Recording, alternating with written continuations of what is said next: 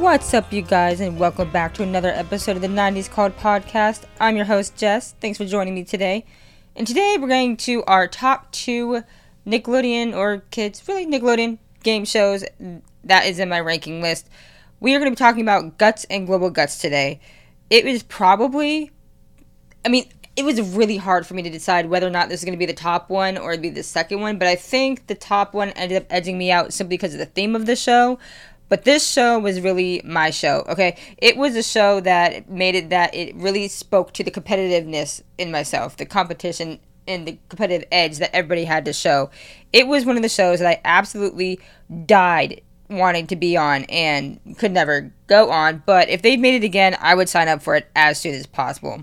So we are talking about Guts, or is actually stylized as Nickelodeon Guts, where it had 2 iterations called Nickelodeon Guts and Global Guts.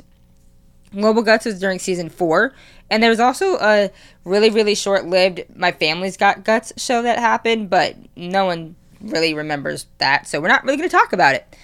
But Nickelodeon Guts was the game show that aired on Nickelodeon from 1992 to 1995, and it was hosted by Mike O'Malley and officiated by Mo Quirk, or Moira Mo Quirk, but I would just knew it as Mo.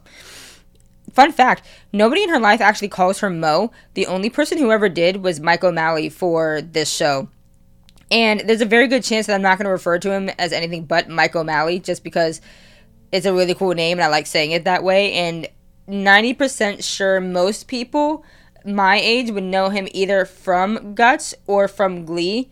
So anytime I see him anywhere, I'm like, oh, that's Mike O'Malley. Like, I never actually say a shortened version name. It's just that. So, Nickelodeon Guts had it where it was a competition-based show, literally about any sport that you could think of that was an actual sport and some that were made up, where kids competed to see who would get the most points within each sport competition that they did, and then they would go and face the thing at the end called the aggro crag, where they would race up the face of a mountain and see who would get to the top, and if you won a piece of the aggro crag. But anyway, each episode featured 3 young athletes competing against each other in 4 extreme versions of athletic events, culminating in a 5th and final round, which set 3 competitors on a race up an artificial mountain to declare the victor. That's the general gist of the show, in a more succinct way of explaining it than I just did. So the show was filmed at Soundstage 21 at Nickelodeon Studios at Universal Studios Florida on a set dubbed the Extreme Arena. So the Extreme Arena literally may as well have been, in my kid brain, an Olympic-sized set where it had areas that were turf playing fields, a pool, a racetrack, and an obstacle course, as well as the aggro crag. And thinking about it now, I'm actually very, very impressed with how that show was able to get that much stuff in one set. And the thing is, it could have been more than one set, and I just don't know it. But it's incredibly impressive that they're able to fit all of that into one area. So season 1 began taping August 12th, 1992, where reruns were shown on Nickelodeon from January 15th, 1996 until January 31st, 1999, and then it moved into Nick Gas March 1st, 1999, until the channel closed down in 2007. 90%, or actually maybe all of the shows that I mentioned in the past couple of episodes that I've done on the podcast, they were on Nick Gas and then ended up all being shut down by 2007. At least the channel did. Other shows had a good long run on it, but may have stopped before the 2007 ending. Every now and again, it has been aired in reruns on Teen Nick since January 1st, 2008. But that also depends on what you're watching it on, because you did have it where you had the Splat, you had the 90s Are All That, you had Nick Rewind. It would show on there, but it's not really anywhere that you can find online now unless you're looking at YouTube. They do also have Pluto TV's Nick Games channel, which sometimes shows it, but then they removed the channel in 2020 after the overhauled channel lineup of Pluto TV. And now, as of 22, the show airs as part of Nick Games' block on Pluto TV channel 1016, No Parents Allowed. So, there's a couple of different places that you can watch it. I did watch a couple of episodes recently, and this show still holds up in the way that I really wanted to watch it. In the way that I watched it before, where they were all things that I wish I could do. And that's actually a fun fact for the show, is the point of the show, or at least the show was made specifically because the producer of the show was never able to dunk a basket. And he wanted to be able to have a chance that everybody could do that. So when he got the idea of, hey, we need to let kids be able to do these things in sports, how are we going to do it? It became the idea of you're going to be harnessed into a bungee-like thing where you're then going to be lifted into the air and you're able to dunk baskets on whatever contraption that they made for it. Albert Hecht, the producer, is even quoted as saying it was his biggest fantasy in the book Slimed, an oral history of Nickelodeon's golden age, where he thought it'd be a fantastic idea to help kids realize their similar ambitions. So, like I said, many of the courses in Guts were actually involving contestants that were wired to bungee cord harnesses, and that allowed them to be able to make the different moves and jumps and everything. And that's also a way that they made sure to keep everybody safe. There was a lot of, if you think about it, there's a lot of ways that show could have gone wrong if you ever watched it in the 90s, especially any of the kayaking, swimming kind of things, the go-kart things, like things like it could have gone wrong in a lot of ways. So there's a lot of ways that they made sure to keep the kids safe as well. So in this show, it had each episode was a half hour. There were 3 participants who were in the blue team, the red team, and the purple team, or at least represented those colors, where they would compete against each other in 4 events that were based on the extreme versions of skills in popular sports like basketball, baseball, football, and soccer. And most of those events included the use of the harnesses, like I said. Others made use of a wave pool, and sometimes the racing track was used. During the show's run, more creative and ambitious events were developed, including a fabricated ski slope. Sorry about that. So you can just imagine being in what is probably the size of a concert arena. I might be overselling it in that point, but the size of a concert arena with an area for like a racetrack that goes around like a racing track, going around the outskirts of it, and then somewhere you have a basketball area, a swimming area, and like an obstacle course area, and then somewhere else in there you also still have the area that's going to have the aggro crag, and where Mo is at some point on the field. Sometimes she seems like she's in a box, like in one of those boxes you see on at a football field. And then you did have the stands where the audience was. So it's a lot of stuff going on at once. So every time that they would do the event, the competitors were awarded points based on their performance in each event. First place in the event was 300 points, second place got 200 points, and third place got 100 points. In general, if there's ever a tie, the players involved each received the higher placing points, but if 2 or more players were disqualified, or failed to finish, or failed to score, they each received the third place points. Every now and again, you would see a kid really struggling to get some of the points to get on the board. A lot of times I would see it on the basketball one. Now, this is specific to basketball. There usually were 2 events for the slam dunk one for basketball. There was one where they would jump off a contraption, bounce to the floor, bounce back up, and try to do a slam dunk in their own designated hoop. And then there was one where one person had the ball, and they would go maybe 8 or 9 times. One person had the ball, and then all 3 would jump down and then jump up, and then one person was trying to get the ball into the hoop while the other 2 were trying to get it out of the way. So there's different variations on the different events that went through, so it wouldn't be the same thing each time. It wouldn't be seen as boring. But it was always interesting to see it when they actually directly competed against each other compared to going one at a time. But it was also an interesting way to fill time for the 30-minute episode as well, when you did watch them go one at a time for each event. Obviously, it was heavily edited down for some things that went on to make sure it could fit into the 30-minute time slot, including commercials. But it was a good way to keep the show's pacing for what it did. So the player with the most points after all 5 events won the game and received a gold Guts medal and a piece of the aggro crag. Second place received a silver medal, and third place received a bronze medal. The other thing that made it was interesting was that it treated the contestants as if they were like legitimate athletes. And I'm not saying that they weren't, because if you're on the show, you had to follow some sort of a physical questionnaire, physical ability test to even go on the show. But they had it where it was like a sports profile. So in between the breaks of the events, there'd be the segment Spill Your Guts, where it was like an interview with one of the hosts in at least the first 2 seasons, and it was like a pre-recorded segment. In seasons 3 and 4, the contestants introduced themselves, and then during Global Guts, it was a flag of the player's country was shown, followed by the contestant introducing themselves. Then the location where the contestant was from was shown on a map, and then it was given more information about what is it that they did. So because they did have Global Guts, it ended up happening where non-English speaking contestants introduced themselves in their native language, and then an English language voiceover dubbed over their voices. So here's where things get interesting. The thing that most people know about Guts is that when you would finish the different events, you would then go to the aggro crag. If you talk about Guts in any shape or form, someone's going to mention the aggro crag. And the aggro crag was a fake mountain, basically. And by fake, I mean it literally was made from styrofoam and such.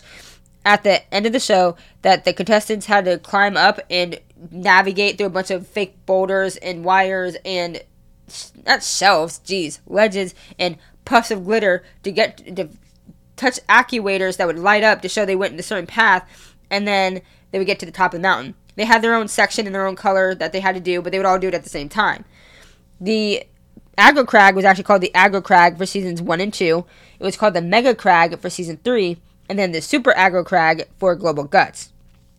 So, in a more succinct way of explaining it, the object of the aggro crag was for all 3 players to race to the top of the mountain while hitting a series of actuators, or buttons that shone a light beacon when pressed, along the way to the top.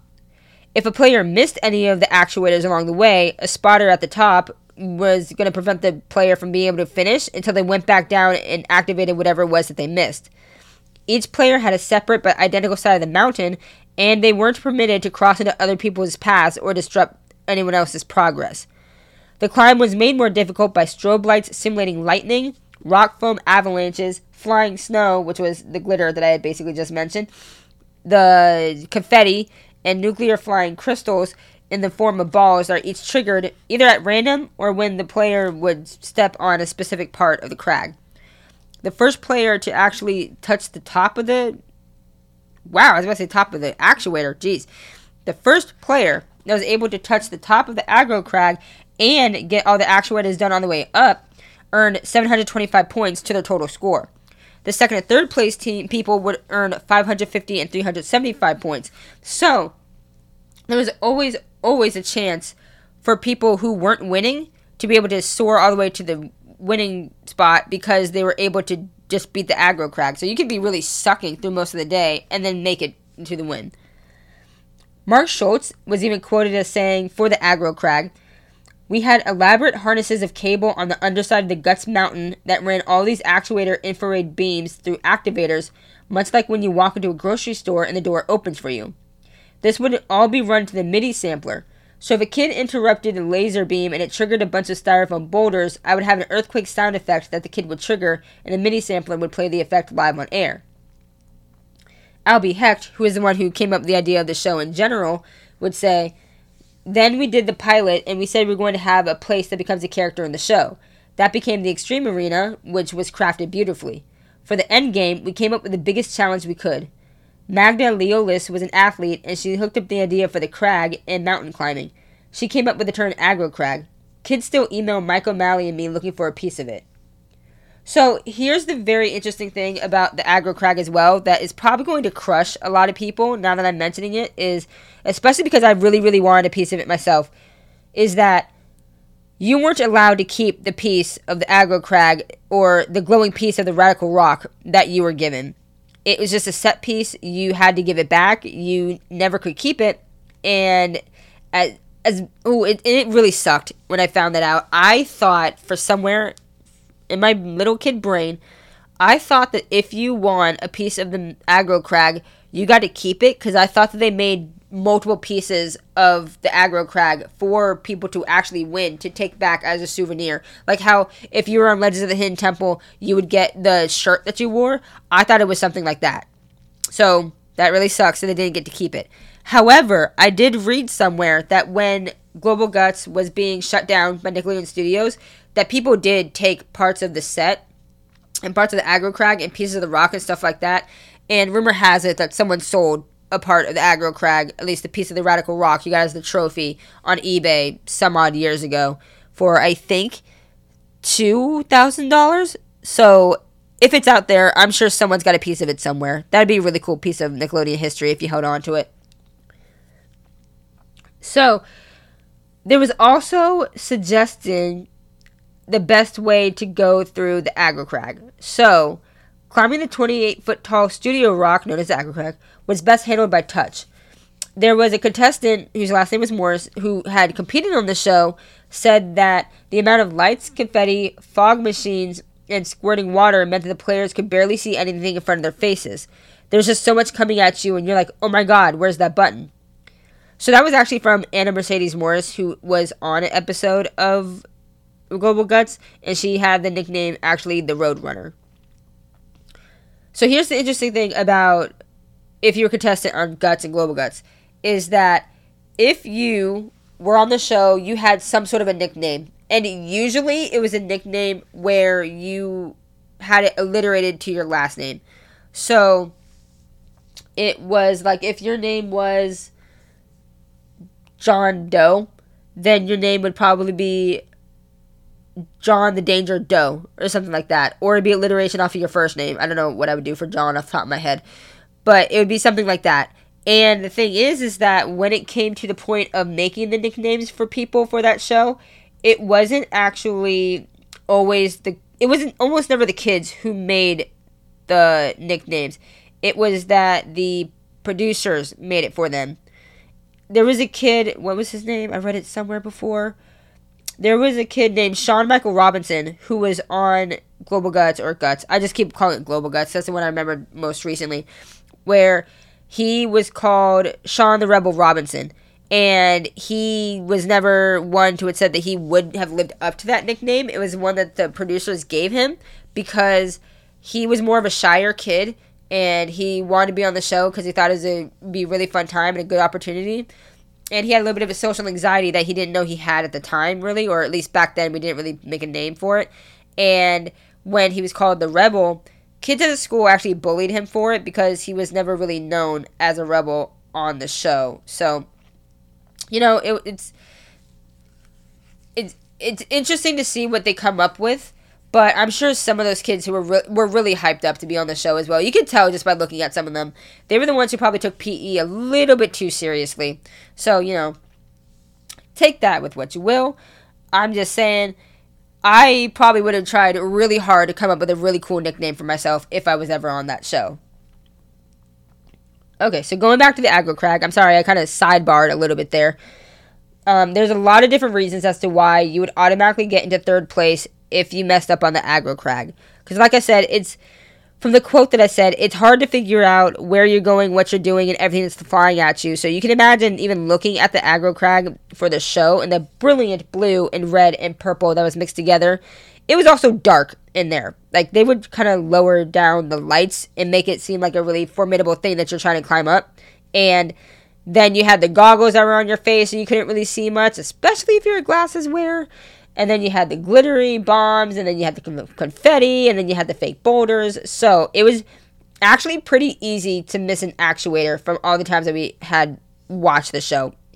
And believe me, I'd be screaming at the TV at the top of my lungs if the person that I wanted to win, which, no surprise, was probably on the red team, was competing, and they were missing an actuator, and I really wanted them to win. I'd be like, what the hell are you doing? It's right there. What did you do that for? Blah, blah, blah. But anyway, these are how you can be automatically disqualified / automatically put into third place. If you cross it to another player's section on the mountain, which it doesn't even actually have like a barrier or anything that keeps you from going in it. You just have to make sure you're aware of where you're at. Because, again, all the colors are ombreed into each other. And you only have a certain amount of space that you can go. So good luck trying to figure out where you're at. If you hit someone else's actuator, have only seen that happen maybe a few times. If you reach the top of the aggro crag by grabbing a handrail. If you made a false start at the beginning of the climb. If you finish the climb without lighting every single one of your own actuators. And if you didn't step on all the boulders in the aggro crag's Boulder Canyon section. Which was actually only introduced in Season 2. But, you know, there's a lot of... I wouldn't say there's a lot of difficulties to winning it, but just in general, it added to the difficulty of the crag, and that was just really fun to watch. And it got your heart pumping. It was like you were actually there, competing along with them in the different events they did. And you can't tell me that you didn't think, hey, I can do that jump better than this kid. I can do this obstacle course better than this kid could, which that was the one that I really jumped on. Anything else, I'd be like, maybe. But the obstacle course, when some of these kids moved incredibly slow, yeah, I could definitely beat those. So the increased point structure in the aggro crag allowed players to overcome a deficit of as much as 300 points to win, despite earlier mistakes, like I said before, so you could be biting it and then finally win at the end. But the point structure for the aggro crag eliminated the possibility of a tie, except in the very unlikely event that two players who are already tied are each disqualified during the aggro crag, and then each get third place points.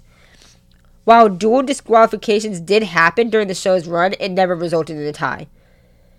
And just for added understanding of the aggro crag, the total height of the aggro crag was 28 feet, and the mega crag, as well as the super aggro crag on Global Guts, was actually 30 feet tall. So the highest amount of points that a contestant could win would be 1,925 points, and that was actually attained several times throughout the show's run. So in 1993, at the start of the show's second season, Nickelodeon aired a 1-hour special known as Nickelodeon Guts All-Stars, where the three best contestants from the previous season, Mike Superman Schmidt, Jaina the Warrior Waring, and Kelly the Maniac Marchuka, each got the perfect score, and they competed against each other for a college scholarship and an All-Star Guts trophy. The 1-hour special featured 7 events plus the aggro crag, and they also had 5 new events, which were later introduced into the second season of the show, and an extended version of basic training, which was pretty much their training to get onto the show and to compete on the show. That only ever happened in that special. In the award ceremony, each contestant of the Nickelodeon Guts All-Stars received a Nickelodeon Guts All-Stars plate along with the prize money for a college scholarship. Third place received an $1,000 college scholarship. Second place received a $1,500 college scholarship. And the winner received a $2,500 college scholarship. In 1994, Sony Wonder released a VHS based on the special, which featured special guest commentaries by the Super Bowl champion Lawrence Taylor. And the thing is that I vaguely remember that being a thing. I sort of remember the basic training of it, but I don't. I'll put it this way. I wish that they did more specials like that when it came to Guts, because quite frankly, my memory typically sticks more into Global Guts than Guts, because when it came to that point, during that point in the 90s is when us kids were really starting to get an understanding of what the Olympics were, or at least maybe that's just a me thing, because I didn't really get the Olympics beforehand. I was just like, oh, we're all competing in different events around the world for gold medal, and we want USA to win because we're USA. Yay! Like, that was literally my thought process of the Olympics. I really didn't get it. But with Global Guts being a thing, that was kind of like a mini kids Olympics, so that's when I started to kind of really actually understand what was going on. So watching all the different countries compete against each other in those kid Olympic games, that's really what got me into understanding the sports in that aspect. So if anyone ever brings up Guts, it's the first thing that I think of. I was like, oh, you mean Global Guts? Because that aired for one season, but it may as well have been the entire show for me at that point. So we're going to segue into this conversation. So Global Guts was actually Nickelodeon's final season of the show, which sucks that it was, because Guts is a really good show, especially if you're a very competitive kid. You got your energy out with doing it. And if you were able to play the sports the way you wanted to and tweaked it to act as if you were on Guts, that became really fun at recess and PE and any after school kind of playing that you did. My friends and I did that all the time. We would watch Guts like all summer, and then when we got back to school and we were playing during recess, we would pretend that we were on Guts and Global Guts. But anywho, Global Guts featured competitors from various countries, including the United States, Mexico, Great Britain, Israel, Germany, Spain, Portugal, and the Commonwealth of Independent States, or CIS, which consisted of the countries of Georgia, Kazakhstan, Russia, and Ukraine. Although each country had multiple contestants, no country was ever represented twice in a single episode except for the Special Olympic episode, because I had 2 U.S. contestants. Each country had its own team of broadcasters, obviously Mike O'Malley retained his role for the U.S. broadcast, And the format remained identical to the original version, but the Mega Crag was updated to the Super Aggro Crag. And in the Spill Your Guts segment, the non-English speaking contestants spoke in their own language with interpreters speaking over their lines. So, I had absolutely no idea that Global Guts was aired in different countries. And you'd think I would be smart enough to realize that, because why would they just put a monopoly on that in just the US if they were going to have people from those other countries represented on the show? Why that didn't make any sense to me, I don't know. But it did actually air in Germany, Israel, Mexico, Portugal, Russia, Spain, Ukraine, and the UK, or Great Britain if you want to put it that way.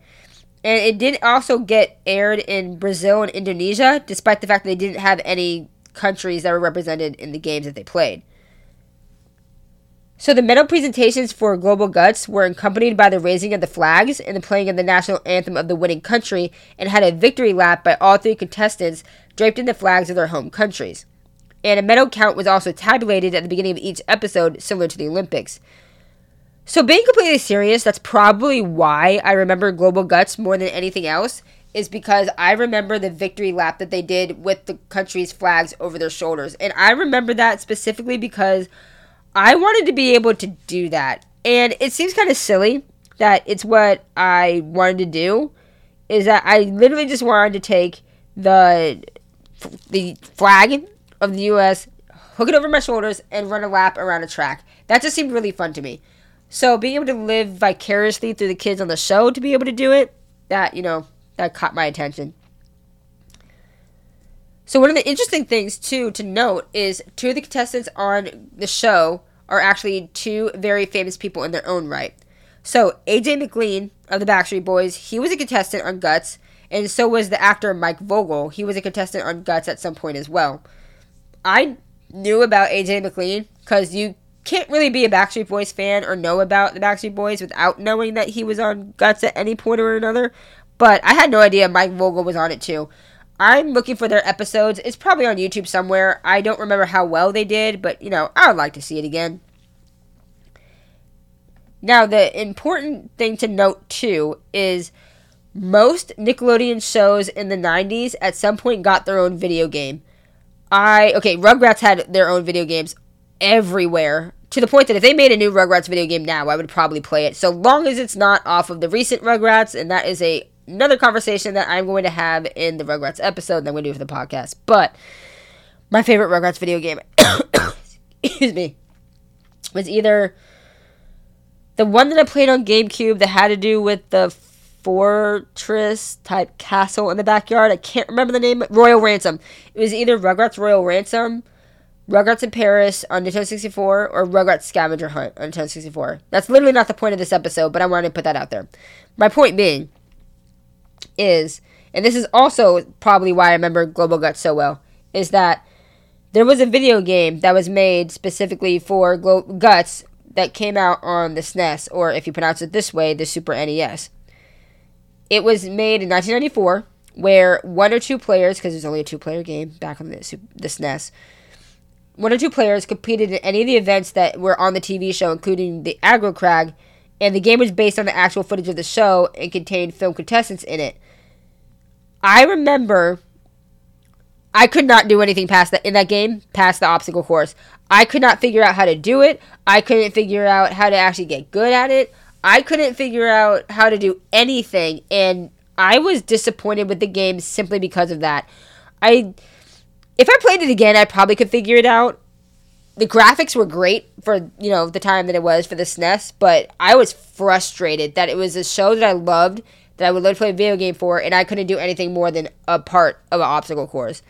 As far as I can tell from my research for the video game on YouTube and in other areas, a lot of people had the same issue, where they loved the graphics, the gameplay wasn't great, and it kind of fell into obscurity in terms of Nickelodeon-themed video games. Because I remember, like I said, the Rugrats games, the Hey Arnold games that were on the computer, and I just had it, and the Rocco game for the SNES. Oh, and Tiny Toons. A lot more than I remembered Guts. To the point that when I only remembered that Guts had a video game when I was researching this. Kind of says enough about it, but, had to throw that in there too.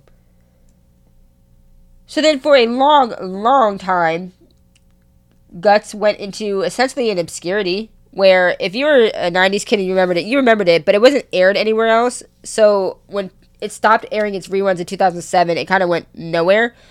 And then it came back in 2008 called My Family's Got Guts. And I remember watching a couple of episodes of it, but I never got into it enough to want to watch the whole show. And I'm pretty sure it's because I didn't like the fact, and I still don't really like the fact, that it was teams of families doing it, parents and kids, when, to me, Guts and Global Guts was all about having the kids do it. But because it is part of the Guts franchise, I'm going to give a brief, background on this show as well. So, My Family's Got Guts was unlike the original Guts, where it followed a tournament-style structure of 12 teams being narrowed down to 6 during 6 preliminary episodes, and then 3 and 3 semifinal episodes, and the final teams competing in the hour-long Aggro Bowl. The preliminaries competed of 2 events and then the Aggro Crag, and then points also didn't determine the winner.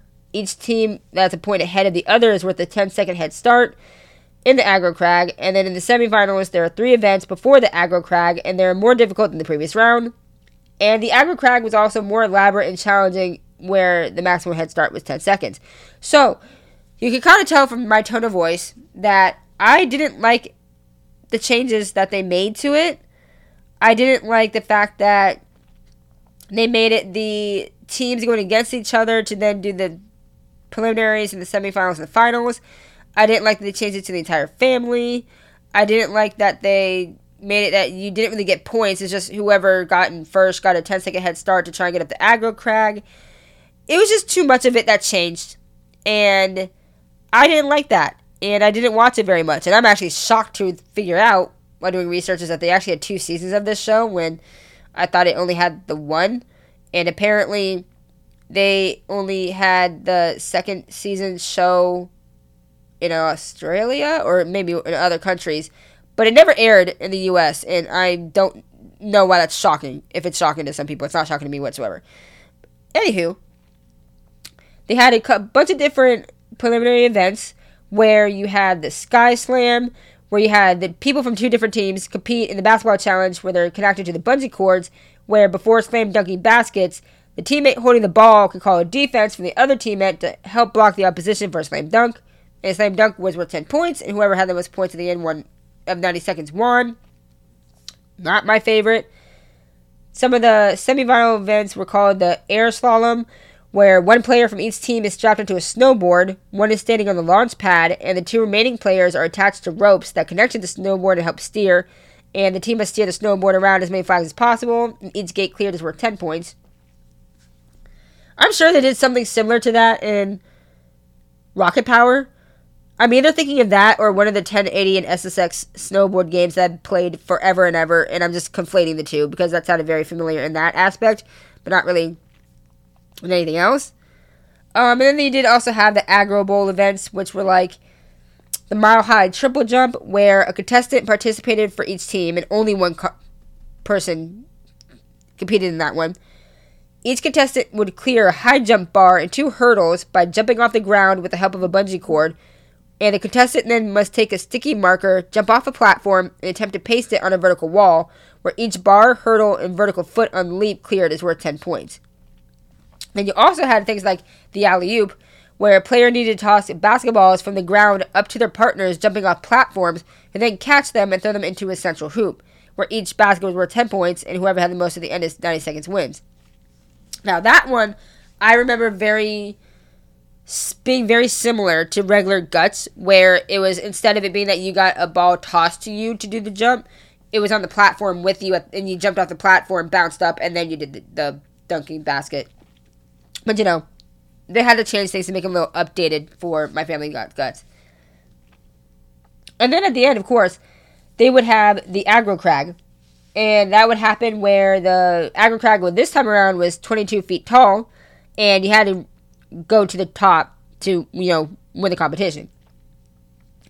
But in the preliminary episodes, it required 2 people to climb the Aggro Crag, where one team had to climb up their side of the mountain through the ice surf and switchbacks, a set of wobbly wedges, that they need to go around. They had to go over the skeleton stalagmites and activate actuators, go to Avalanche Peak, and, get to the top.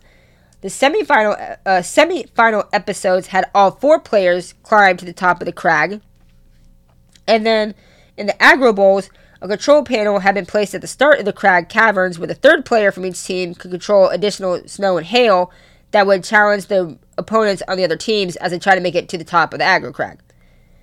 But much like regular Guts, for every person team that won, they received a white piece of the aggro crag, and the champions of the tournament received all 3, including a considerably larger 3rd piece, which we put together to form a miniature aggro crag as a trophy, along with the grand prize of a trip on the Nickelodeon Family Cruise.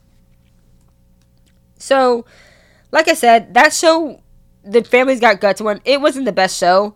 It ended up only airing 1 season in the U.S., and like I said, I don't remember very much of it whatsoever. I vaguely remember watching a episode, but nothing really could beat Guts for me. Like, the regular Guts, that was the best one ever of the iterations of it. I did like Global Guts, again, which is why I usually refer to the show as Global Guts, but it was the first one that really got me in. Fun fact, though, is that My Family's Got Guts is the last Nickelodeon show to be filmed at Nickelodeon Studios at Universal Studios Florida. It was produced 3 years after Nickelodeon Studios shut its doors. So basically, as much as I dislike it, it's the last piece of the real 90s Nick that we had in terms of shows being filmed at Nickelodeon Studios. Or at least in Universal Studios Florida, because it was filmed after Nickelodeon Studios shut down. I'm really throwing that in there as a fun fact because if you look at Nickelodeon now, it's a bunch of sitcoms and cartoons, which is not that weird for Nickelodeon because it was sitcoms and cartoons in the 90s as well. But you did also have the game shows that kind of offset them as well, so you had a little bit of everything that you could watch. Some other bits of trivia for the show is that the 1993 All-Stars special never reran on Nick Gas, mostly because it was an hour long instead of the usual half hour. And then they did also have the 1995 special, The Making of Global Guts, The Road to the Extreme Arena, which only aired on special days and was never released on VHS or DVD.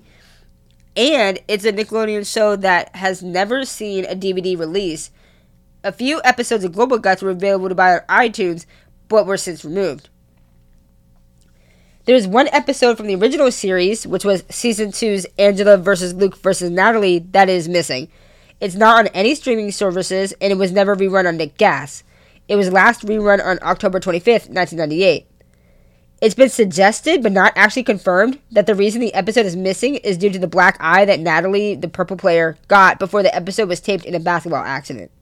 With this show, and like a lot of other Nickelodeon game shows, it was actually taped generally at the same time, so it was 3 episodes were often shot in a day, and the entire tape date was indicated by the shirt that Mike was wearing, as well as the events that were used. So, as you can probably guess, it's that if you were doing certain events, you didn't want to have to take it all down and then build it back up to do certain ones at a time. So, if you were filming 3 episodes, you could easily do 3 on the same sets, and then just air it out a specific order if you want. So, here's the thing. And this is also going to be mentioned when I do my next episode, which is, if you were paying attention to the fact that I'm ranking these, the next one is obviously going to be Legends of the Hidden Temple. Guts was actually basically screwed over by Nickelodeon, and so was Legends of the Hidden Temple. And a second season of Global Guts was planned to be made, and a 4th season of Legends of the Hidden Temple was planned to be made. However, it didn't make it into the shooting schedule because Nickelodeon wanted to try other things, and by that, they mean that they canceled those 2 shows and made Figure It Out instead. Because Global Guts and Legend of the Hidden Temple were probably the 2 flagship shows, game shows, that Nickelodeon had at the time. But I'm guessing, if I really had to put in a logical guess into this, is that it cost too much money to upkeep all of it when Figure It Out was massively scaled back in terms of set design and what the set was needed. And it was something new and different. So they scratched those 2 and put the money to Figure It Out and aired that as well. Which I'm not too upset because I did love Figure It Out. However, Guts and Legend of the Hidden Temple, in my opinion, were literally the absolute best games that best game shows, there we go, that they ever had. And I wish that they would bring it back. So in this case, I will go ahead and say The 90s Called, and I want Global's Guts back, because it's a show that if they brought it back, I would want it to be brought back where it had Mike O'Malley as the host, had Mo as the referee. I wish they would do it where they would bring back the kids who competed on it before, just to see how they would do as adults. Maybe even have it as the same rules or the same games. But the difference I would make it is that I would make it that the events were slightly harder, and by that I mean a little bit more realistic. If you want to do the slam dunk one, make it an actual slam dunk contest. If you want to do one where they're kayaking across the surface of a pool, have them actually kayak. I'm vaguely remembering a commercial or the opening of the show where a girl in purple was hauling herself across the rope on top of the water in Guts, and that's got to be an event too, because I remember that one. Obstacle course has to stay the same. Aggro crack has to stay the same. Everything else that was the sports that they did, make it that you're actually trying to do it without the help of harnesses. I think that would be better for Guts. Me, I 100% would sign up for that show if you told me they were bringing it back. I would sign up as fast as I possibly could. I would love to be able to be on it so I get my little competitive heart out there racing and beat everyone down as best as I can and be a gracious loser, because I can be a very gracious loser despite the fact that I really want to win when it comes to things like this. But I would be all for it. You just have to make it that Mike is there, Mo is there, keep the aggro crag, keep the obstacle course, make all the other events do it that you're actually doing the events and not being hoisted up by a harness. And then you got the perfect show for me. I even want the fake-ass aggro crag in there. Except this time, instead of just keeping the medal, you get a piece of the rock as well. Because we all deserve a piece of that freaking rock at this point. It is 2024. We deserve some sort of happiness in our lives. And if that means that I'm standing on top of that 3-pronged podium with first, second, third place with a gold medal around my neck, I better be allowed to hoist a piece of that aggro crag above my head. It'd be a dream come true. A childhood dream come true. Thanks so much for listening to this episode, you guys. I know it was a little bit more lackluster compared to previous ones, but there wasn't really a lot of additional research that needed to be added into Guts. Really, once you see what you get with that show, knowing that, there's waivers that had to be signed and they weren't going to kill anybody, the kids, and you probably got really harnessed in when you were trying to do those trick shots when it came to the basketball ones. But there wasn't really much anything that really needed to go into research into this one, so it's a little bit of a shorter episode than some of my previous ones. But my love for the show is totally still there. I wish I could go back in time in the 90s and somehow get to Florida and be on that show. I wanted to be the person that won and have all my classmates watch me win and then go back and, bask in that popularity a little bit of having been on the show and, being able to win. In general, I just would love to compete. The 90s were all about competing in extreme sports and action sports and the World Cup, especially because of Ricky Martin's song making it a very, very popular thing, and the Olympics. Going back to that time when everybody sat down and was glued to sports rather than being streamed everywhere, so you're talking about it maybe at this time and maybe at this time, it was like a primetime thing. Everybody was all for it, and I really want the feeling of that back. Like, you have no idea. I kind of wish we had that camaraderie back for everything. If you told me about the Olympics now, I'd be like, okay, cool, and not really care about it until my favorite event came up. But back then, if you didn't watch the Olympics even a little bit, then you weren't able to talk about it with people the next day. And now it's just, everything seems kind of disjointed because you can just stream everything and you don't really get that water cooler effect anymore. So if you really want to get an idea of what it was like, especially for kids, just watch Guts and Global Guts and watch these kids compete and project yourselves onto these kids and figure out that you can do it better than them, and hope to God they bring the show back so you can compete as an adult. Thank you so much for joining me for this episode of The 90s Called. I hope that you guys enjoyed it. I hope that you were able to relive a little bit of this show that I think a lot of people do tend to actually forget. I hope that you enjoyed any of the previous episodes that I have on here talking about things that you may or may not have forgotten about our time in the 90s. And I hope you continue to stick around for some future episodes where we talk about a lot of fun things. I do have a lot of episodes that I've had plans of, even more when I'm just talking to my friends that pop up. I'll write it in a little note on my phone. But I'm also completely open for suggestions. The next episode that I have coming up is actually a suggestion that I got from a listener, which then made me want to do this series of episodes that talked about kids' game shows in general. So if you have an idea or you want to talk about something, hit me up on all my socials. I do have a Facebook and Instagram where it's the 90s Called Pod for both. I do also have the 90s Called Pod at gmail.com if you want to just send me in some of your memories from the 90s. I am primarily more available to talk to you guys and answer messages through my Instagram. And I absolutely love the stories and memories that I'm able to impart in you guys. It's a lot of fun to relive all of this, and I'm having so much fun talking about it with you.